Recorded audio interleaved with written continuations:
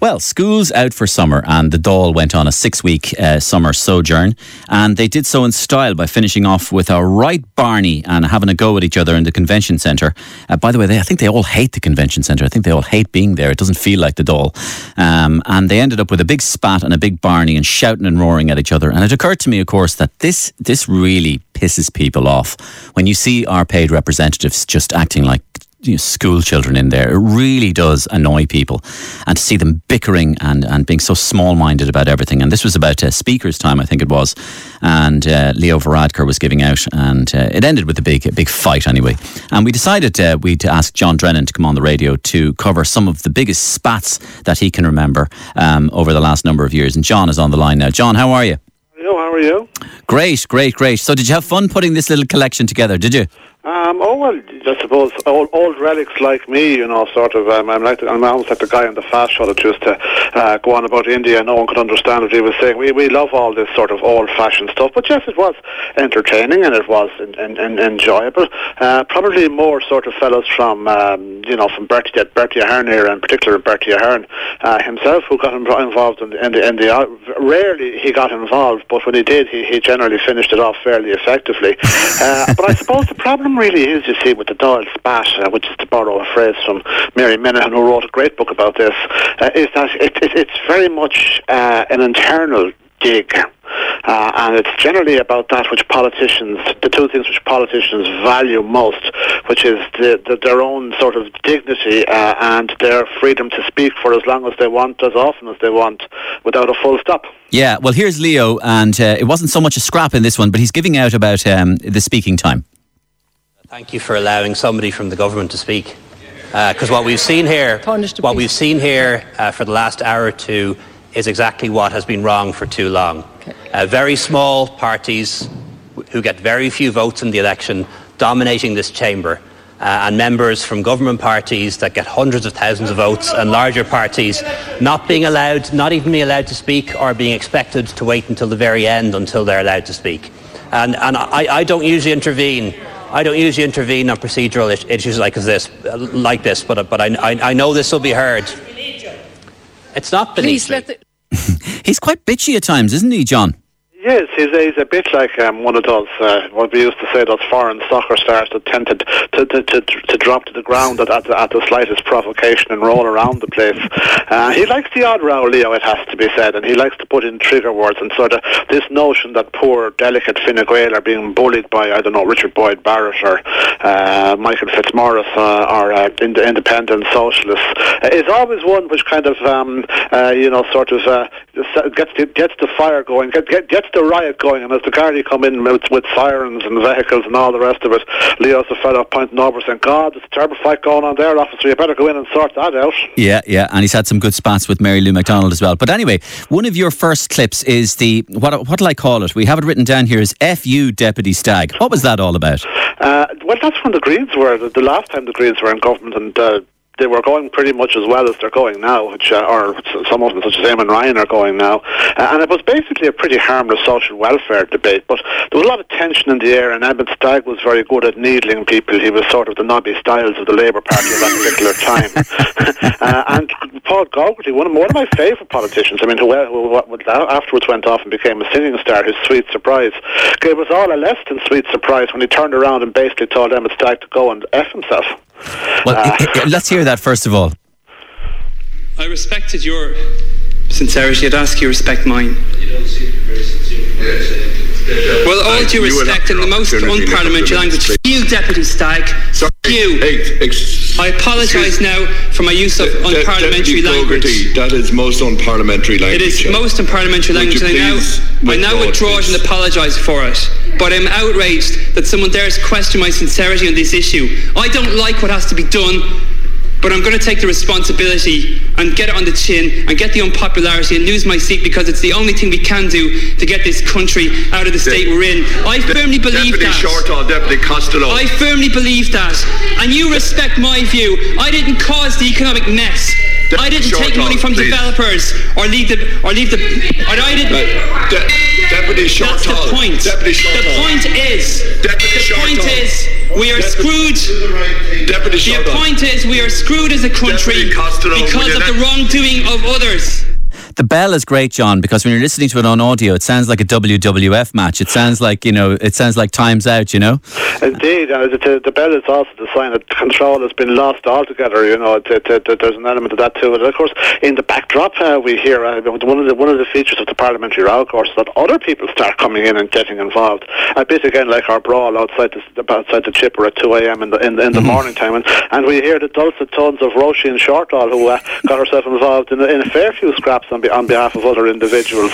You rarely hear the F word, though, in the Dáil, do you? Well, the funny thing that emerged from it, very rare. The funny thing actually that emerged from it afterwards was that Gogarty had actually apologised for something which was incorrect, and that it's not actually on parliamentary language to use the F word.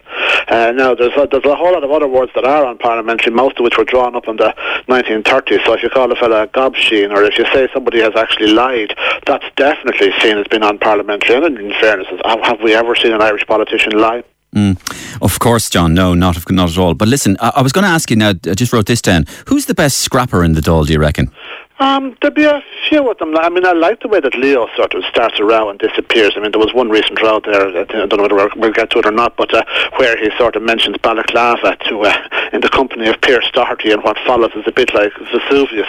Enda Kenny was when Enda Kenny decided to take the sort of knife out, he was also pretty impressive too. Really? Was he? Yeah. Oh, yeah. Okay. There was a row. There was a row there on one occasion between himself and Paul Murphy, where over water charges and all that sort of space was a bit ropey. And Paul Murphy asked the question, sits down, thinks he's going to get the usual collection of mumbles, and suddenly Enda's there saying, "You think you're Julius Caesar? Toddle around to the AV room and get yourself a briefing." And everyone goes bananas, including Roisin Shortall, who is far more upset for Murphy than Murphy himself was. Yeah, love your Enda Kenny impression, by the way. Here's the balaclava reference that you're talking about with Leo Varadkar. You have dismissed the fact that tax evasion is a serious offence. You have criticised the Gardaí. You have criticised the High Court for making this order, having heard the cases. You've got injury time. And you have said nothing about the thugs who climbed on the back of a cattle truck, 20 of them, broke into property, injured 3 people, killed a Deputy Doherty and killed a dog. Deputy Doherty, and moving on immediately to Deputy Brendan Howland. Deputy Doherty. Deputies, if this continues, Deputy, I will have no choice. When it comes to Sinn Féin and the rule of law and public order and condemning violence, it doesn't take very long for your balaclava to slip. Deputy Brendan. Yeah, that was quite good, wasn't it, John? That was one. That was, as I say, that was a typical Leo. Was sort of start to fight off and then slip away. And of course, and it conforms to, in particular, the Bell rule, obviously, where the Count Corley again has lost complete control. And of course, the issue that on that particular day, if we recall, was a fairly sort of unpleasant eviction.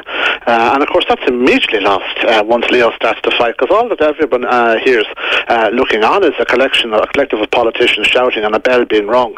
And they know there's a row in the Dáil. But that's as far as it goes. I mean, it is very rare. I mean, it's sort of much of the conversations and much of the rows in the Dáil, they kind of resemble the scene in the Holy Grail, where remember the insulting French knight, I think it was. Your mother was a hamster and your father smelt of elderberries. Yeah. I would love to. When the row starts, not much better. I would love to hear Leo Varadkar go, "I fart in your general direction." That would be quite good. So there's a thought, all right. Now, John, if I said this to you, you're a waffler, what would that mean? It would mean you talk too much, you're a chancer, and I suppose what we're perhaps looking at is your Gay Mitchell. The Gay Mitchell, yeah. What was this about? The Gay Mitchell one was essentially Bertie had just been sort of. This was after Fianna Fáil and Labour had split, and Bertie had thought he was going to be Taoiseach until the very last seconds. It was a bit like the Fine Gael equivalent of Man United winning the Champions League with 2 late goals. John Bruton nodding them in over the line. Where in a complete shock, John Bruton became Taoiseach instead of Bertie, and it's one of the rare occasions where Bertie obviously was quite disturbed, and the face dropped, and Gay Mitchell, a bit like Emmett Stagg, was niggling at him, and then he turned around, and it's I think twice I've seen Bertie lose his temper. He said to Gay that you're a waffler. You've been around here waffling for 20 years. That's all you're good for is waffling. I'd nearly prefer to hear your impressions than doing it himself, but here he is. Isn't that true? Answer the question. Answer the question. Answer the question. Nobody's smoke screening. Perhaps if you stop waffling, we might get some work done. You're a waffler. You've been years around here waffling. I just love Bertie. I don't know what it is about Bertie. There's something very funny about him. The thing is, John, Bertie had this. I mean, I portrayed him on the radio for years, of course, and Bertie had this kind of lovable, bumbling, obviously, rehearsed man of the people shtick. But everybody knew that underneath it there was an absolute, skin of steel. And that there was, you talk about Godfather 1, 2, 3 all combined. I remember seeing a clip of Bertie, and it actually, shocked me really. I remember Ursula Halligan from TV3 at the time was walking up the road. I don't know if you remember this clip. Tell me if you do. She's walking up the road after Bertie, and she's there. Taoiseach, tell us this. And he's there. He's walking ahead of her and he's laughing her off. And she's there. Taoiseach, will you answer the question? And he's there. And he's laughing her off. She does it for the 3rd time, and she comes up onto his shoulder. He stops. He turns around to her and he goes, "Would you ever go off and do something with yourself, would you?" Yeah, there's a bit of the element there. I remember the Sopranos and Paulie. The Bertie laugh is a little bit like that, but you know that sometimes he's thinking he would love to do you serious damage in a dark place. Like there is one TD once, and he told me this story, sort of without wanting to be named, but he had sort of declared war on Bertie or caused trouble for Bertie, and Bertie arrived down to the constituency in a helicopter, and all the press were there, and he gets out of the helicopter and he puts his arm around your man's shoulder and had the fair play and the good man and all the rest of it. And then when the press turned around and disappeared, he turned around to him and he says, now this is about 10 o'clock, and he says, "What the F are you up to? I'll see you at 6 in X's place." Right. Whereas your man said the genius was that he then spent, he had been ready for a row, no row had arrived, and then he'd been ambushed, and he spent 8 hours in a state of some trepidation, waiting to be ballyragged by Bertie. Yeah. Now the Healy Rays are obviously sitting ducks when it comes to this, so you could have had an absolute panoply of things to choose from, a smorgasbord of Healy Ray audio to choose from, but we chose the Healy Rays versus Mark McSharry. What was that about?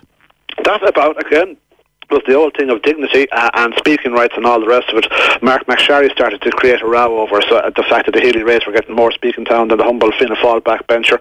We see the trouble that caused at the end of last week, and it caused an equal amount of trouble in this one. On this one, I think it was actually sort of, the shouting and the roaring and the incoherence was much as usual, although it has to be said of the Healy Rays, they're generally incoherent with a purpose, which is a bit more evolved. That's evolved. You should never use the word evolution when it comes to the Healy Rays. They don't believe in it. Well, they have their suspicions, and no hand has come out of the sky to pluck them out of it yet. But there was a brilliant image of it, sort of where the two of them have turned around and are jabbing their fingers at the Fianna Fáil benches, and it does really create this image of ourselves against the establishment and ourselves against the world, and the small man taking on the big man. And you know the answer they got, that they would get payments in 2019. That's or 2018. That's totally wrong. Same issue last time caller. And have you a card? Of course I have. Show it to me. Same issue. No, 1 minute. Hold on, Deputy McSharry. Hold on, Deputy McSharry. Up every day. You have an issue. That's outrageous. Don't be calling us in. We're going to let you hear our own name and we take no rubbish from I'm going to move. Deputy McSherry, control yourself. Control yourself. This is a disgrace. I'll suspend the House. Suspend it if you like. Deputy McSherry, don't. Jeez, if you had a live audience to that, John, that's basically the Unbelievables. Pretty much so, and it has to be said in fairness to Mark McSherry, who started it, is that he's well capable of taking on the Healy Rays in terms of the decibels and the shouting and all the rest of it. I suppose, to a certain extent, like, we criticise those who make a fuss and create a flap and all the rest of it, but they do bring a bit of life to it, and, you'd sometimes look at Sleepy Eamon Ryan, and you'd say, well, maybe if he was to wake up a little bit and get a little bit more exercised about the things of the world, that would be no harm either. Yeah, maybe we need nicknames for all our politicians as well, now that you bring it up, Sleepy Eamon Ryan and all this sort of stuff. But I'm Michael Healy-Rae and Danny Healy-Rae. Obviously they're easy to parody for their colourful accent and everything. But you're actually, I believe, a closet fan of Michael Healy-Rae, is that correct? Well, we've had a mixed relationship over the years, but, he's certainly, he represents his people. And that's sort of the thing is that we forget that TDs are chucked the door, and they're supposed to be messengers of the people, and he's certainly a vocal messenger. But I think somebody said, describing Healy-Rae and his connection with the constituencies, and the people said that if there's the difference between Healy-Rae and others is that if there's a political meeting on some issue, that the rest of the politicians will come down and sit at the top of the table and will speak to the people or speak at the people. But Michael Healy-Rae will be in the hall before the meeting starts, getting the chairs out. Exactly. There's a flurry knocks for you now that has the pheasant shot before the landlord comes along with his own gun. Exactly, the Irish RM. Yeah. Listen, what was I going to say? Enda Kenny. Yeah, he was a sort of a wolf in sheep's clothing in a way. So he had secret tentacles. He had claws underneath the kind of dour, dull veneer, I suppose. Is that right? Oh, he certainly did. He was brought up in a fairly tough school, but on his day, he could use the scalpel too. As I say, he certainly took out our friend Paul Murphy, and it's actually the rare achievement of silencing him. I think we have a clip on that. Yeah, we do. Here's Enda with the gloves off. Deduct, and are you seriously considering any court cases in advance of a general election? In which case, do you have other career prospects lined up? Deputy Murphy, I know you're a deputy and you're elected by the people, and good luck to you. But sometimes I think that you feel that you're Julius Caesar and that you can dictate whatever you want to do yourself. Now, I'm not going to spoon feed you. So what I would advise you to do, Deputy Murphy, is I would advise you to toddle along to the AV room at 4 p.m. today, where Irish Water will be in there to give you the answer to any questions that you want to ask them. And that's open to any deputy, including Deputy Paul Murphy. And you can go and ask them yourself, and don't be expecting me to spoon feed you on that. So go along at 4 o'clock.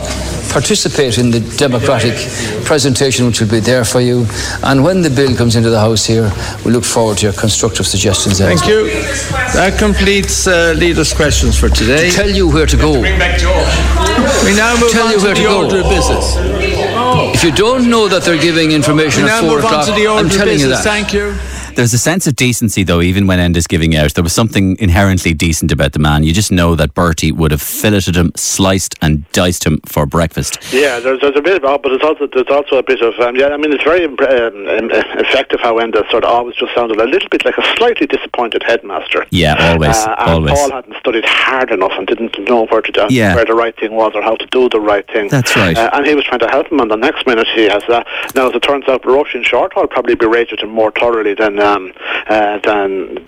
Paul Murphy. I think was a bit stunned at being told to toddle off to an AV room meeting. But to be a bit of sort of needle there, traditional needle there as well too. Enda would have seen himself as, despite coming from a dynasty, as being sort of the plain people of Ireland, the representative of the plain people of Ireland, the farmers and the fellas going off fishing and playing ga and all the rest of it, and the cheek of this sort of privately educated socialist taking him on, would good call. I mean, because Enda was more than happy to, rather like Bertie, from under whom he sort of trained, to talk leaders' questions into complete and total obscurity. yeah, but absolutely. on this occasion, he's there, and every time it looks as if the fight's going to stop, he just throws in another little sentence, and on we go again. Final thing for you, John. Fianna Fáil and Fine Gael have been in bed together now for a month, and very few people expected them to get into bed together, but it seems that they're not really in bed together. In fact, Mummy and Daddy are sleeping in separate rooms, and that there is in fact an open relationship going on here where Mummy and Daddy are not talking and they're coming and going as they please, and nobody knows who's in charge and who's the boss, and as soon as you think Daddy's in charge, Mummy says she's in charge. They've only been together 31 days or so, John, and I'm already thinking I can't see them lasting that long. What do you think? It almost makes Charles and Diana look like a successful marriage, you know. I mean, we have a situation essentially where two sort of Taoiseach our two leaders are on probation. That's Eamon Ryan and Micheál, and Leo is on holidays. So it has got off to the marriage is not. So what was Diana famously said? There's 3 in this marriage. There's not even 2 in this marriage. You know, they're all sleeping. It's like a hippie commune where they've all suddenly taken a vow of chastity, and they're all speaking, or they're all sleeping in separate beds. So I think the authority thing is a huge problem. Yeah.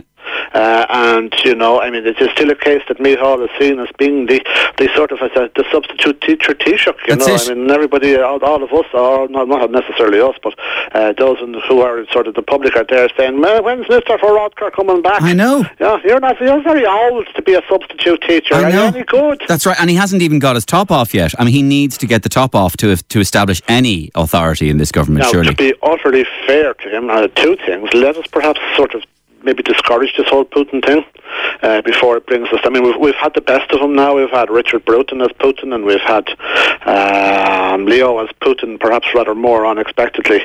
I kind of had enough political pecs for some time. And in fairness to Micheál Martin, he does do it at Christmas.